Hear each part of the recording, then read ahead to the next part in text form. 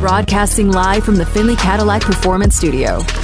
This is Unnecessary Roughness. Caught at the 20, racing near sideline 10, corner to the 5, touchdown Raiders. The crowd applauds because Las Vegas just win, baby. Unnecessary Roughness on Raider Nation Radio, 920 AM. Here's your boy Q. The question we throw out there to you as we kick off hour number 2 of the show, if you can get one high-ticket price free agent, offensively or defensively, who or what would it be? You might not know who's a free agent just yet, but maybe an area of the team that you think needs addressing. Hit us up on our don'tbebroke.com text line at 69187, keyword R&R. Vegas Pete said Brady has to be that high-price ticket. And I bring that one up because, well, Brady has a little something to do with the next guest that we have on the show. Joining us on the phone lines is Eric Galko, player personnel director from East-West Shrine Bowl. And, Eric, thanks so much for your time. And Brady one time played in the East-West Shrine Bowl game. So there you go. My man Damon brought that up earlier, so that's the tie-in there. And speaking of Brady, he used to be a longtime Patriot. We found out today the Patriots and the Falcons, they're going to be the coaching staff for the East-West Shrine Bowl. What went into the consideration and the ultimate decision on those two teams? Yeah, the way the process works is good to talk to you guys again. The way the process works is the NFL league office asks teams kind of in reverse or in draft order, right? Starting with the team with the worst record in the league and working its way down. But teams that have turnover or change in their coordinators or head coaches are kind of excused, which if you look at this year's non-playoff teams, quite a few of those teams made some changes in their coaches and coordinators. So we're very lucky and very excited to have two teams like the Falcons, who are an up-and-coming young team, and a lot of talent on that roster. They're really excited to coach the Shrine Bowl. The New England Patriots, who are, a very successful team over Bill Belichick's run, found Tom Brady there 22 years ago and drafted 4 Shrine Bowl players a year ago. So we could not be more happy with those two teams coaching the Shrine Bowl this year. And I can tell you, talking about those teams the last 16, 17 hours, they are incredibly excited to go out to Vegas and coach the Shrine Bowl this year. I bet they are. They get an up-close and personal interaction with these players. But how big, Eric, is it for those players to get that interaction with those coaches? Yeah, it's an awesome opportunity. It's good for the players because, A, they're going to be treated as and coached as and go through a whole week like they're an NFL player, right? It's a dry run for these guys to be NFL players for the week, which is incredibly valuable in itself. But to get coaching from Bill Belichick and his staff is incredibly impactful for their development, for their growth as players. These guys are still, in large part, college players, right? This is their first foray into the NFL professional world, and they're going to go from likely very great, very good, great college coaches to now NFL coaches, the best of the best to be coached. And then last but not least, these guys know that if they really impress on and off the field during the week of practice, the team that's coaching them might draft them in late April as well, too. So a huge, huge benefit for all of our players to be coached by the Falcons or the Patriots. Eric, we've talked a bunch of times that I've never asked you, because it's only a week that these coaches get with these players, so they can't put everything into that week. So what are the priorities? How do they go through we've got to make sure we work on this throughout the course of the week? Well, I'd say for one, it's great to see and talk to these coaching staffs, because while they want to be selfish and they want to make sure they get exactly what they want to see on these guys, they also know that, hey, all 32 teams, every GM is going to be at the Shrine Bowl at practices, and they want to do a good job for the other 30 teams to make sure they can get a good evaluation of these players as well. So that's first and foremost. These teams understand that the NFL is a brotherhood, make sure they can run a great practice, keep these players fresh all week long, prevent injuries, all of that. But really these coaches want to put these guys in somewhat simple situations, right? Still run NFL playbooks, but not go crazy with install or complex offense or defense.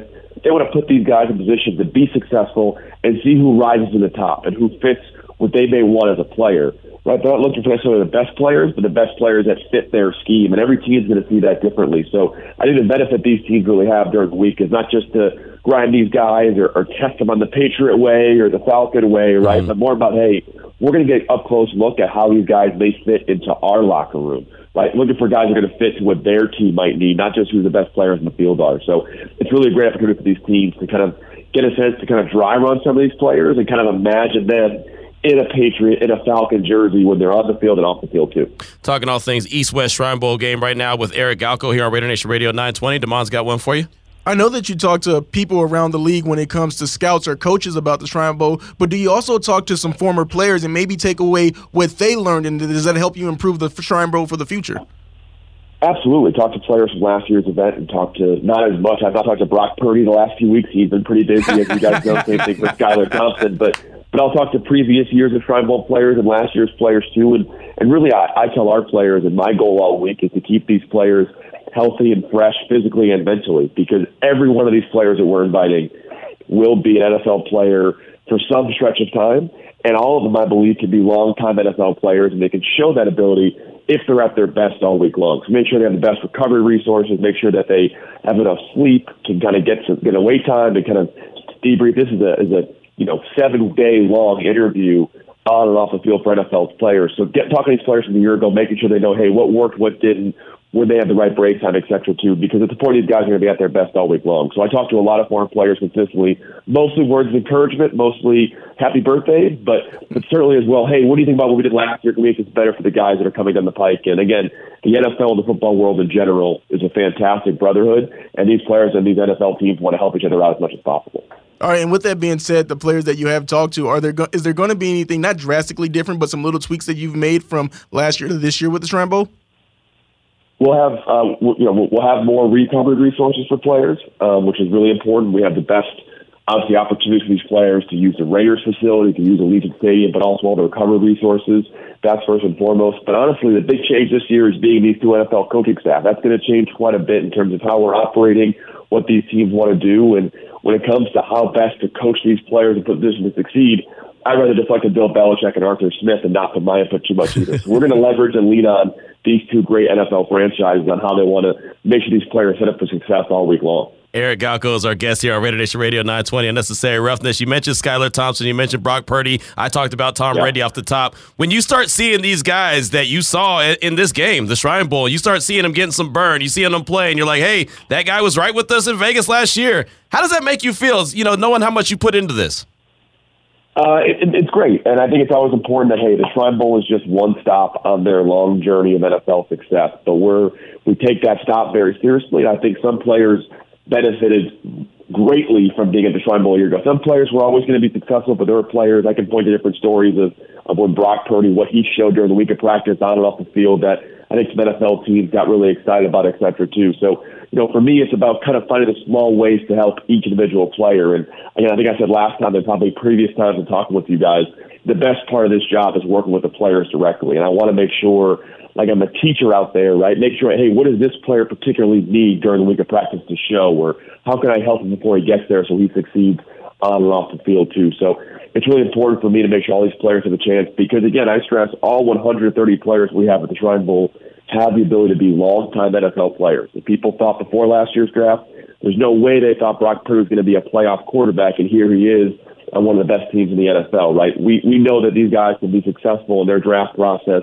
They can have a great NFL career, and that's what we want to make sure we do for each one of these guys. What's the hardest position? I mean, you've been scouting these guys for a long time. Have you found a position that's kind of the hardest to determine this is going to be a successful dude in college and this is going to translate to the NFL? Yeah, I think one of the hardest positions for us to really decide on roster-wise is receiver and defensive back.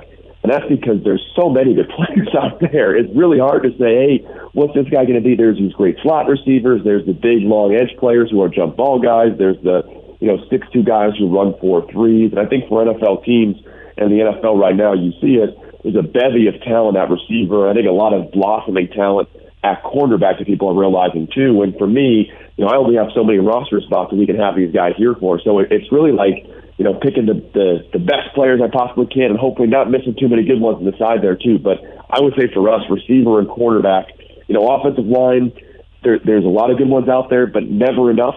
But receiver right now and corner, it feels like there's plenty of guys. And for us, it's about finding the best receivers, best corners we can too. But that's the hard thing for us right now is that it's a good problem to have, I'll tell you guys, but the problem is that there's too many good receivers and cornerbacks out there right now. I just got my credential approved today, but it feels like it's so much time before the Shrine Bowl, but I know it'll be here before we know it. But are the rosters finally set for everyone that's going to be attending? Not yet. Part of it is we wait for our two NFL coaching staffs to kind of get their say a little bit, get the last couple spots of guys they may want to see. And then, of course, there are some players that just played on Monday in the national championship game that we've invited to wait to see what they want to do. And then a couple players kind of debating whether they want to go back to school or come out and play the Shrine Bowl. But we'll be close. We're hoping to get as final as possible sometime next week. So we're fired up to kind of get this locked in. And again, our two NFL teams are chomping at the bit. They're arguing who they want to coach and who gets which players. So it's a fun little competitive aspect here as we get closer to game time. Eric, I told anybody that would listen that this Monday night national championship game was going to be close. It was not. It was close when it was 0-0. What did you think about that whooping that Georgia put on TCU?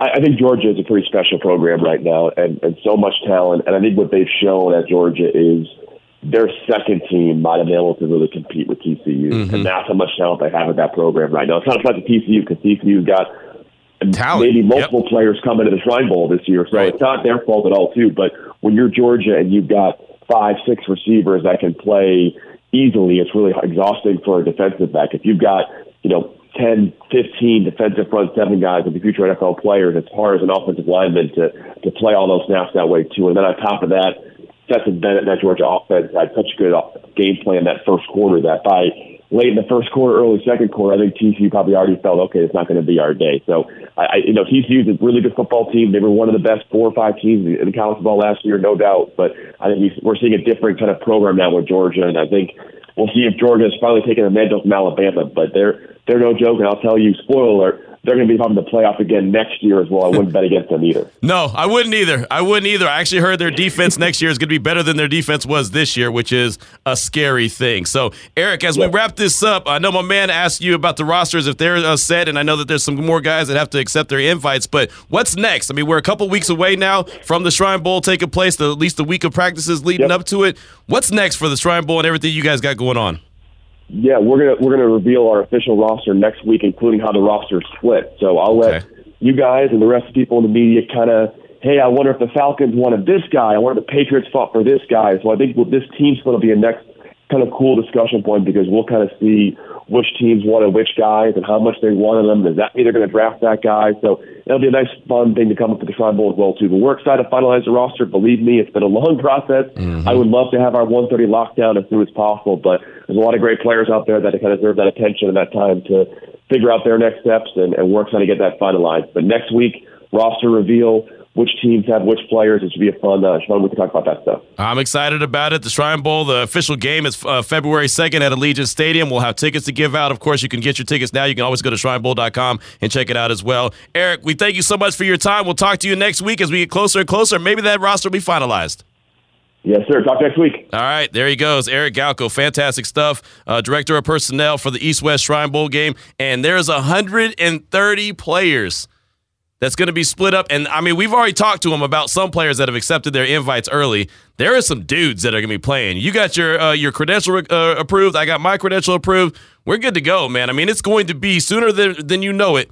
We're going to be talking like full-on draft. We're talking free agents today. We're talking about free agents that are on the Raiders right now. But at some point, we're going to get full throttle draft, and this is a big step.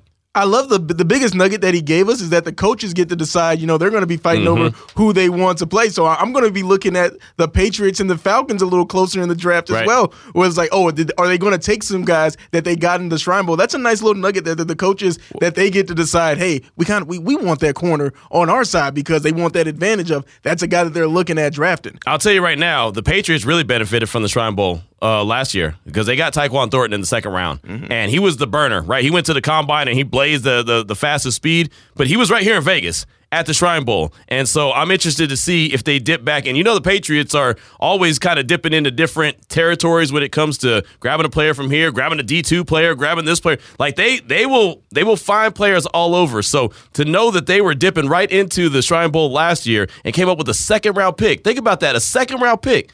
Brock Purdy was a 7th round pick. Right? Tyquan Thornton was a 2nd round pick, and I know his speed had a lot to do with it. He could be a player, man, and he looks like, and he was a little bit banged up this year, so he didn't get as much burn. But I'll tell you right now, man, there's some talent that's going to be here at Allegiant Stadium on February 2nd for the East-West Shrine Bowl. And as I mentioned, we will have tickets to that. 3:15 is the time when we come back. Josh Jacobs, we got a chance to catch up with him in the Raiders locker room. This is from Saturday. We played Monday's locker room action, but I want to take you back to Saturday. He only had about 60-something yards rushing. He didn't even know he was going to play because what was going on with his dad. Really good conversation with Josh Jacobs in the Raiders locker room. You'll hear that next. Plus your calls and texts. It's Raider Nation Radio 920. Now back to Unnecessary Roughness with your boy Q on Raider Nation Radio. If you could bring in one big ticket free agent, offensively or defensively, who or what would it be? The reason I say or what is because you might not know all the free agents out there, and that's okay. It's only January 11th. You have plenty of time to go through free agency. Hell, the regular season hasn't, or not the regular season, but the Super Bowl hasn't even happened yet. So we know there's a long time before free agency actually opens up. But as we're trying to look at this Raiders roster and try to figure out how they get this thing turned around quick, fast, and hurry, you saw what you saw in 2022. So Raider Nation, you're smart. We're all smart. We know what we saw. So where do the improvements need to come? I don't think that it's smart to try to put a whole roster together like the Jacksonville Jaguars did by way of free agency, even though it worked for them. It's not sustainable, in my opinion. You've got to be able to hit on the draft as well. So the draft is going to be very important for the Raiders. But if there's going to be a high-ticket free agent out there, who would you want?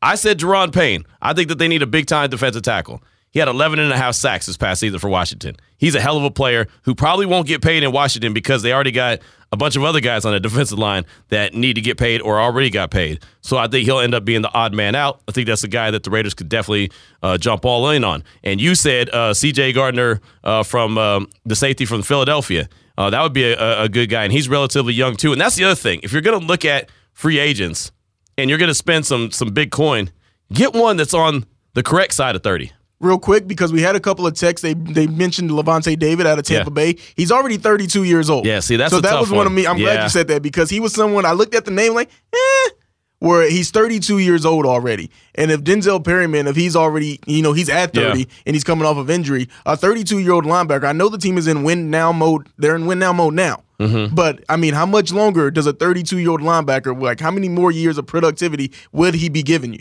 Right, exactly. Rob in Oakland hit us up on the don'tbebroke.com text line at 69187 keyword R&R. I like the idea of a pass rush and defensive tackle next to Max. It will strengthen a strength. In order to improve the roster, I'd go the other way and get the best right guard for two reasons. At many positions, big-ticket free agents get paid big and fail to produce. I believe that's less likely in the interior offensive line. 2, Chris Jones is doing to us what you want us to do to other teams. He's an interior pass rusher that's been killing us for years. I do realize the defense needs a massive talent infusion. That's Rob in Oakland. Makes great points. And the trenches have to be addressed, right, on both sides of the ball, offensive line and defensive line. I think that's a no-brainer. And a great text, Rob. We do appreciate that. So I could see you going after a big-time offensive lineman as well. I think that there might be a couple that you can get in the draft, but, I mean, if you can go and get one in free agency that you feel comfortable, again, I'm just looking at one big ticket. I'm not looking at a bunch of big tickets. So, you use your money wisely, right? I mean, we were looking at Spotrac.com, and the money that it would take for Payne would be about estimated around $71 million. C.J. Gardner-Johnson from the Eagles, about $71 million, 5 years.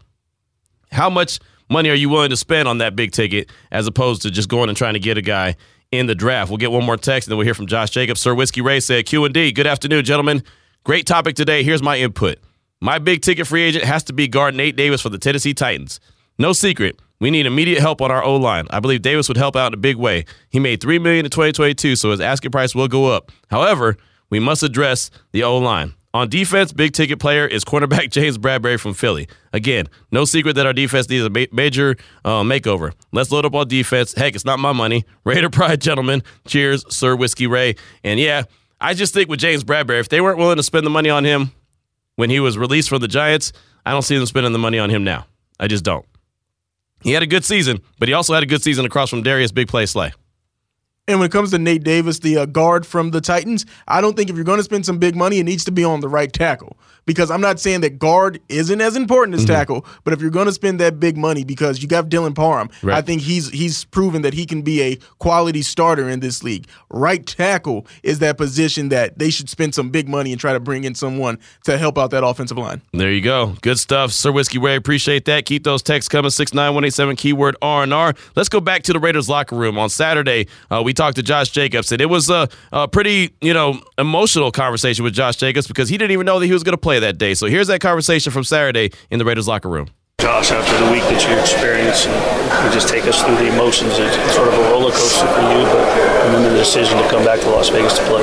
Yeah, really it wasn't my decision. I wasn't going to come back. For me, family always, before anything, especially, the severity of what was going on, what's currently going on. But, my dad had woke up and told me he wanted me to play, so that's why I'm here. There's a report that we read Your son actually is the one that called 911. Is that true? Yeah. So, yeah, my son. I mean, my son and my dad are like best friends. Like, you know, so they always like you always see one, you always see the other. But man, I'm just happy. You know, he's really smart enough to, you know, understand what was going on in that situation. You know, it was rough for me trying to explain to him, you know, what happened and stuff like that. So, yeah, I told him I'm proud of him. My pops said he is hero. So, yeah. When was it that he woke up and told you he wanted you to play? Yesterday. I got in late last night. Really. Probably running off of 4 or 5 hours of sleep right now. I'm kind of, you know, out of it, but yeah. And he had surgery Wednesday. Yeah, he had surgery. Keep going up and down. You know, he has a unique heart.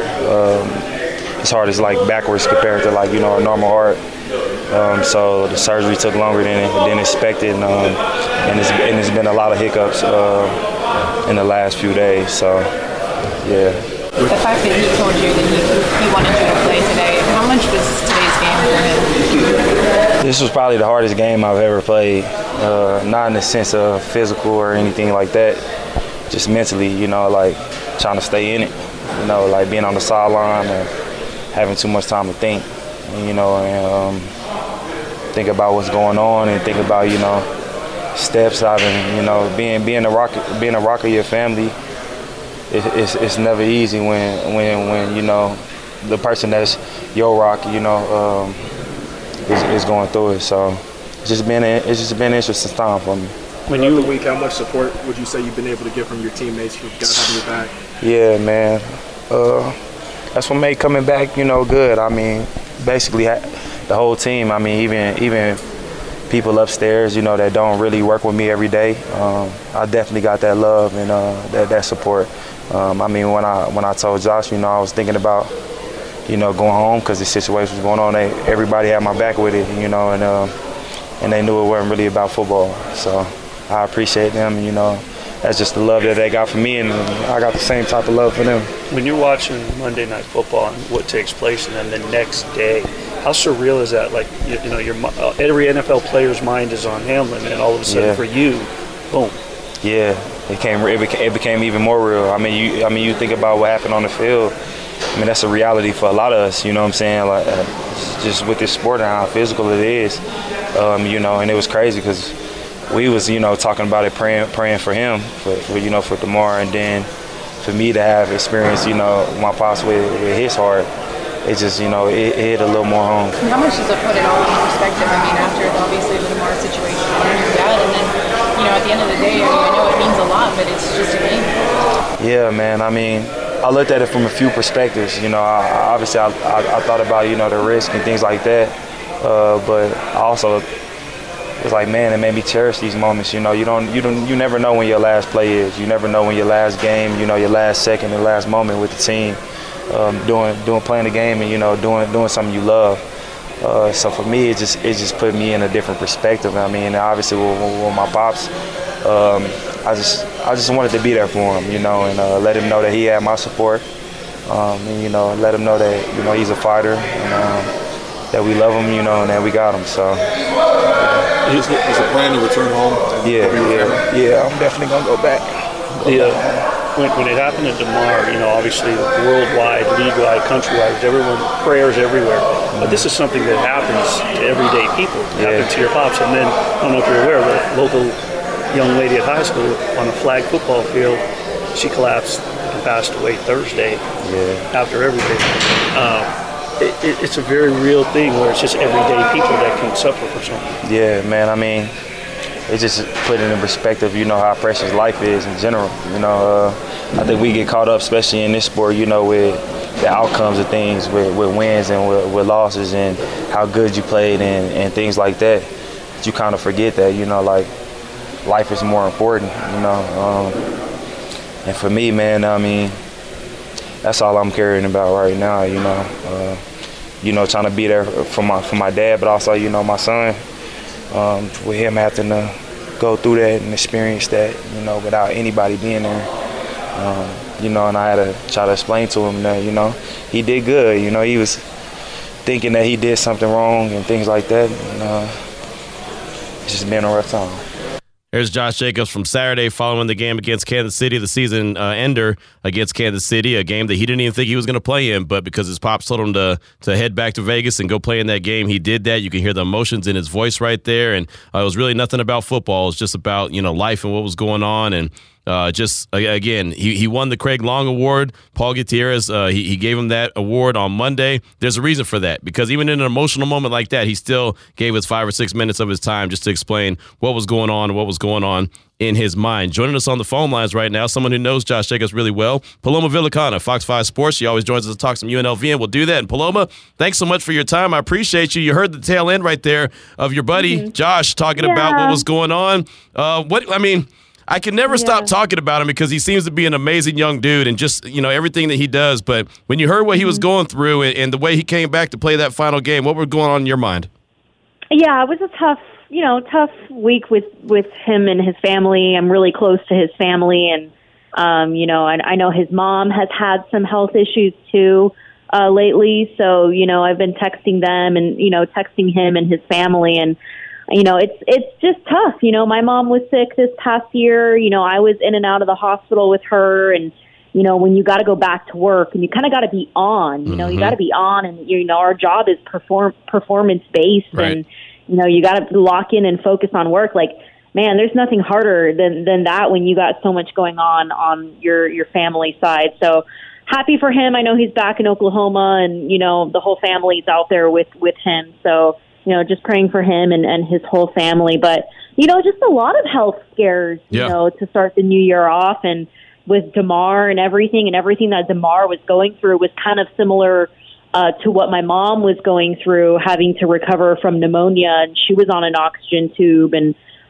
so I've just been like, man, it's been a sad kind of couple of weeks, you know, on you know, social media and everything. But, you know, to all those who are dealing with someone sick in their families, you know, my prayers go out to you. Absolutely. It just kind of lets you know, it puts everything in perspective, right? I mean, we report on sports and we get excited about it. We get frustrated by sports, but at the end of the day, Paloma, it's about life. You know, a young lady from Desert Oasis lost her life, you know, girls flag football player, and, you know, she collapsed. And it's just, I mean, you never know, right? So we've got to really appreciate what we have while we have it.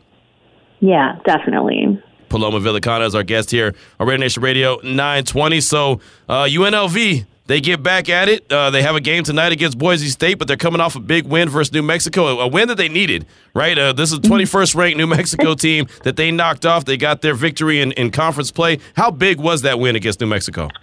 You know, Q, I'm glad you started with UNLV, man. I wasn't going to go to Monday night. I wasn't going to go there. You know, as I was answering the call, I was like, man, I already know Q's going to blow me up about TCU, man. But we'll get there.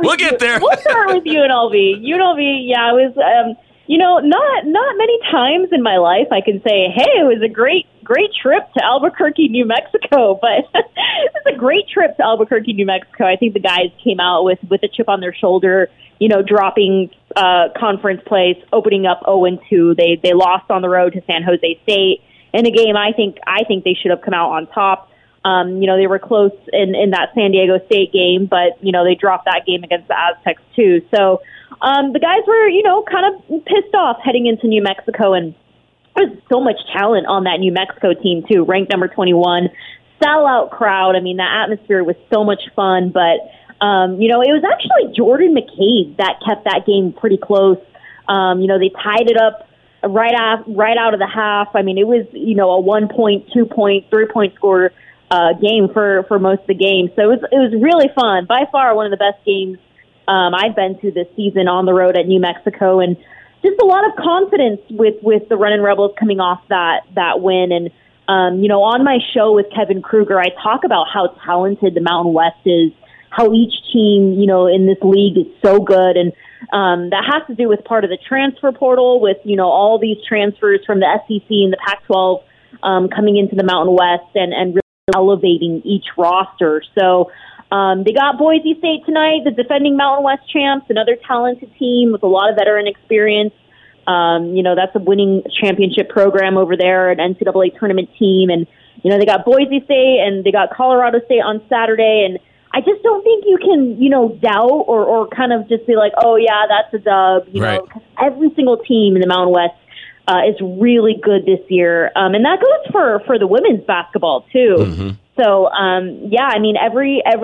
talking to every player, they are not taking any team lightly this year, and they know that every game is going to be a dogfight. Paloma Villicana is our guest from Fox 5 Sports here on Raider Nation Radio 920. Let's say roughness. Damon's got one for you. Take me back to Saturday. I wasn't there, but I need you to give back. Take me back. He's been begging for you to take him back. At least we're talking about Saturday, not Monday night. Yeah, exactly. So we're going to focus on Saturday a little bit longer because UNLV, they started out that second half, tying it up and then going on a 9-0 run, I think, to just take that lead. I know that the atmosphere in the pit was supposed to be intense, and they are one of the most raucous crowds in the Mountain West. But once UNLV got that lead, was there any doubt from you or the team that they were going to lose it? Gosh, it was just such a fight, towards the end. It came down to like a 3-point ball game, with like a minute to go. It was a fight all the way to the end. And it was funny because, it was so packed and loud and hot in there. It's, the entire UNLV bench, all the coaches, all the players, they were just drenched by the end of the game. I think Kevin Kruger needed a towel or something. They're just drenched. But, it just came down to, EJ Harkless having a big second half. I think he posted up 21 points in the second half. We saw him have a big second half against San Jose, too. So EJ Harkless plays a big role in them, closing the game out down the stretch. But I was talking to Coach about, how do you get EJ going in the first half? How do you get him, coming out faster? And he just says that he's such a target. Everyone's just playing EJ so hard. So for him to get going in the first half has been kind of a struggle. But he closes the game out for them, scoring 21 points, a game high 25 points in New Mexico. So EJ Harkless has been clutch. But so has Luis Rodriguez, so has David Mwaka, so has Jordan McCabe. I feel like this whole roster has kind of, stepped up their game after dropping two conference games to open up, the season. So the guys got a chip on their shoulder, but they also know, how talented, how good each team is in the Mountain West. So it's going to be a good year of hoops for sure. A player that you didn't mention there, but he's a dog to me too, Keyshawn Gilbert, and him and EJ Harkless in that backcourt. You've got a guy that's a young sophomore. He could be a freshman, as Coach said on the Coaches Show last night. Yeah. And then you've got EJ Harkless, a fifth-year senior. So when those two guys coexist, when the backcourt is really going and putting up points, but they both have 5 assists against New Mexico last week as well, are those two the catalyst for this Rebels team going further in this season? Yeah, I think Keyshawn feeds off of, what he sees from EJ, what he sees from Luis, what he sees from Jordan McCabe. Those are all, older fifth-year seniors. I think he feeds off that. And, Keyshawn kind of struggled coming out the gate in conference play. I know he was dealing with, Christmas travel stuff. Maybe his head wasn't, totally ready to go against San Jose. But, he played a great game against New Mexico, 14 points, 5 for 7 from the field. He had a great game, and I think Jordan McCabe was telling me they're really close. They were roommates, I think, last year, but he was just saying, I think Keyshawn just needs to go out there and have fun and not think about it too much and just be himself. And I think that's what Kevin Kruger, is telling the whole team. You guys are so talented. Just go out there, play basketball, have fun. Don't get too nervous and get too much anxiety about, being perfect. Because he's got guys from the Big 12, from the SEC, this is a talented roster, and if they can all just play how they usually do, just having fun with that 10-0 start and that, scrappy defensive mindset they all have, they'll come out on top. And they're facing a really good Boise State team tonight who's really talented and, really, really good on defense, and they don't let you shoot the ball too easily. And I don't think they've beat Boise State since, 2019, so it should be a good game tonight. I don't like to use this word, but I don't care if they haven't won since 2019 against Boise State because they've got the momentum on their side, Paloma. Yeah. Come on, I'm predicting a win. I'm going to go to the game tonight. You predict a win every single time I know. If it was up to me, they'd be undefeated right now. You're right. You know what? There's not even a question there, Q. It's just that I'm predicting a win against Boise State tonight, mainly because I'm going to be in the house. What do you think, Q? I think Paloma's laughing at you right now. I think it's going to be close, man. All these games are going to be close games. I don't think there's going to be.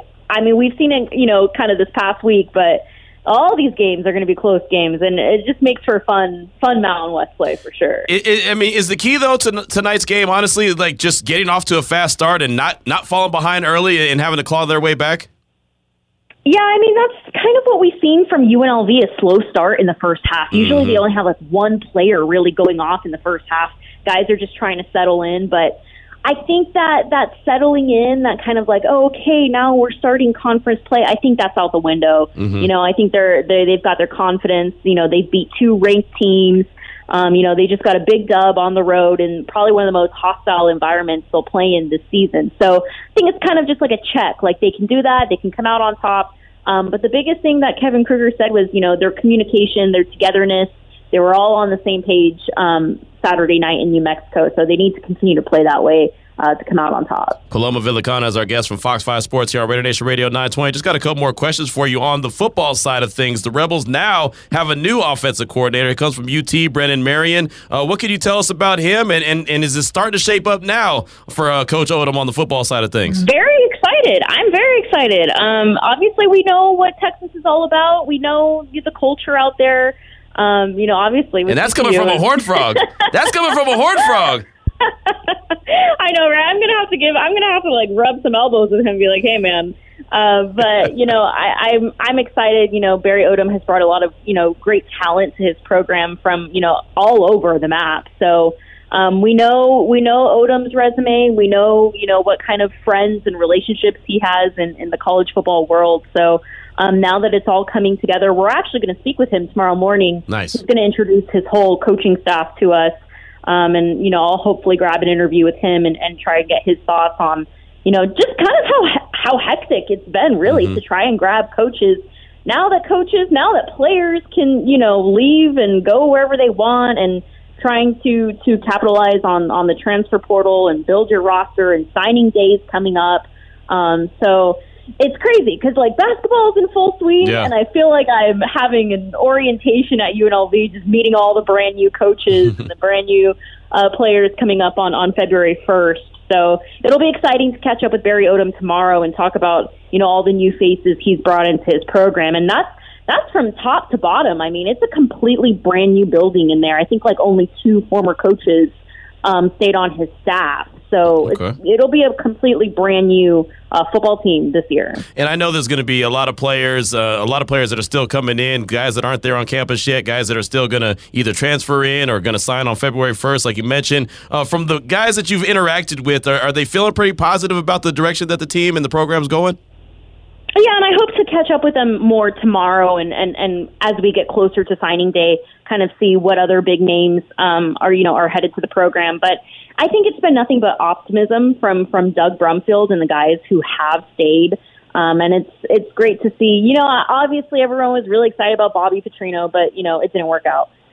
So I'm excited to catch up with Doug Brumfield and the players. But from what I've seen and from who I've talked to, I think these guys are just hungry. They're just hungry for leadership, hungry to win, hungry to play in a bowl game. I mean, their expectations, last season when they started off 4-1, were so high to go to a bowl game, and everyone was really positive and optimistic at the beginning of the year last year, and then it kind of just all fell apart down the stretch. But this is a team that's been through. Doug Brumfield's been through a lot. These guys have been through a lot.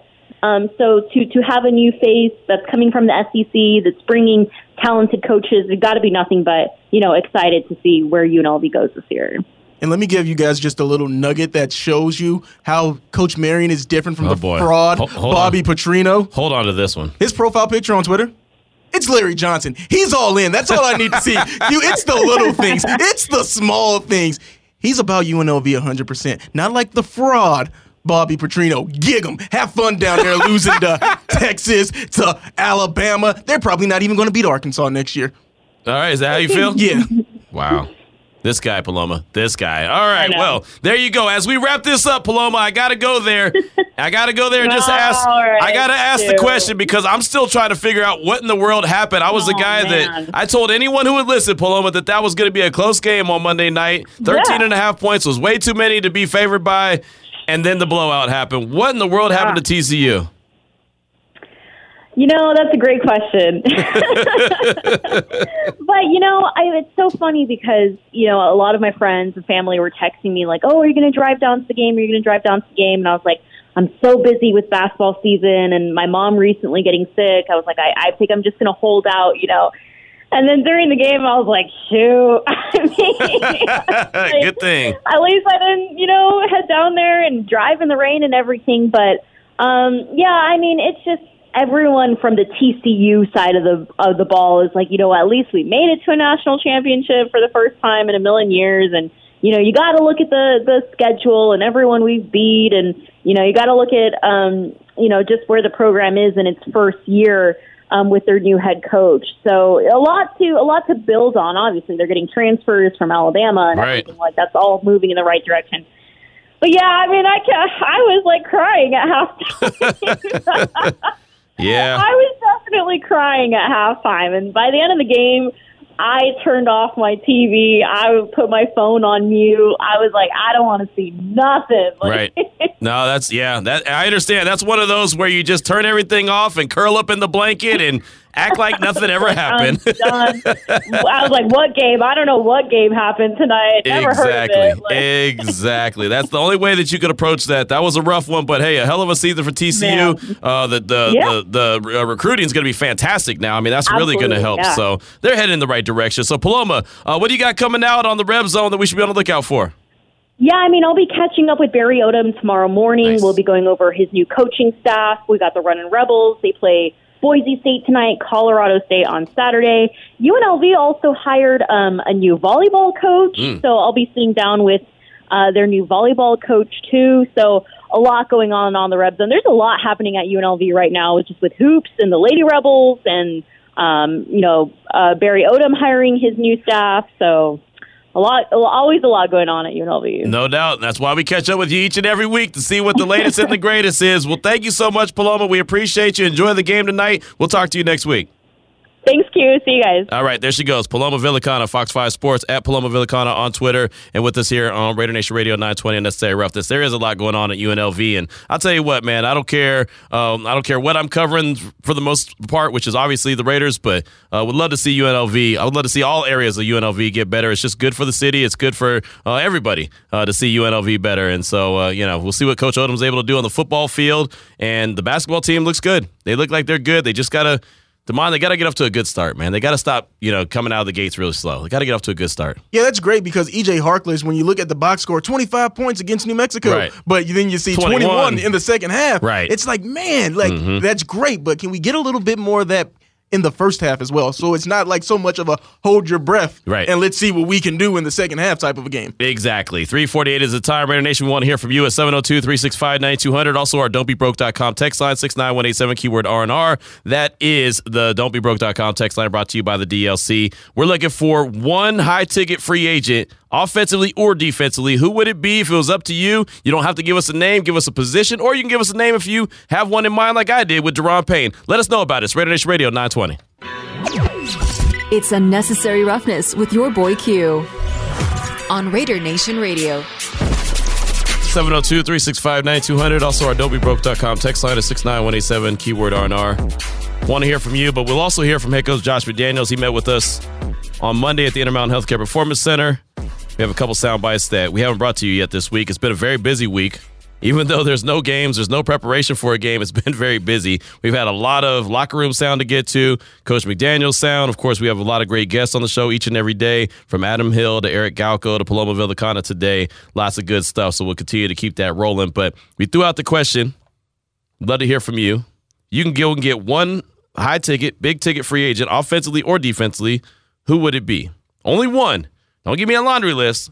Got to have some discipline here. 69187, keyword R&R. Got some good text here. Mailman Raider said, hey, Q, you said big ticket? Okay, give me Lamar. LOL. In all seriousness, I'll take Orlando Brown. Move Colton back to his spot coming out of college and you also weaken a division rival. I also see that Jacoby Myers is a free agent. I wonder if he and Coach would want a reunion. And Orlando Brown is interesting to me. The reason is I think he'd be fantastic at the left tackle position for the Raiders, but the Chiefs traded to get him. Right? I mean, he was the guy that they had to give up draft capital for. I just can't see them not coming to some kind of agreement on a long-term deal. I don't see it as a realistic option that he's going to get out of town, but I understand where you're going with it. It's a really good thought, and I've said it, and I talked to Adam Hill. Remember we asked him about, would you think about moving Colton to the right side? And honestly, Damon, I would seriously consider that if I'm the Raiders. And also, you mentioned Orlando Brown, how the Chiefs had to give up draft capital to get him, but he threatened to hold out this year. Now, I'm not saying that he wants to get paid. He wants to get paid, and it seems like the Chiefs don't want to give him that record-setting, or not record-setting, but market-changing money where you're moving up there. That's what he wants to do. He wants to break the bank. He wants to break the bank, but I'm not saying that the Raiders should or they would. Right. But hey, it's not set in stone. You say that the Chiefs don't want to give it. It might be. He may be too rich for their blood. It might be. I find it hard to believe that they would let him out of the organization just because, like I said, they gave up capital to get him. But we'll see. Stranger things have happened, right? I mean, you saw what happened when Baltimore gave up draft capital to go get Roquan Smith. They're like, no, sir. You ain't going nowhere. We're going to give you a record deal. You're going to make $20 million a year, and you're going to negotiate that deal yourself, which is kind of funny. Mm-hmm. He's able to negotiate that deal himself. Speak on it. With the Ravens. And Lamar Jackson and his mama can't get a deal from them. I just don't think that they want to pay Lamar. I just don't think that they want to pay him with his style that they play. At least that's the excuse that they use. And he is injured, so I guess it's a valid excuse. I feel like that this relationship is bound to be another franchise tag situation. Oh, Lamar's going to stay injured until the offseason because he's definitely not playing in the playoff game. It just doesn't make any sense why he doesn't have a deal already done. It just doesn't. Like, he should have already had that. Honestly, I mean, look, just like Derek Carr had mentioned, if the Raiders hadn't extended him, he would have gone out there and played. If it was 1 year, it was going to be 1 year. That's what he said when he got his extension, right? It just doesn't make any sense for a quarterback to go out there and be a lame duck quarterback, right? And so for Lamar to play this last year with everything that they ask him to do, it's not like they ask him to just stand in the pocket and throw these darts around the yard. They're like, oh, no, we need to use your legs. And so I know he's very good at getting down, getting out of harm's way. But you see, right now, he's injured.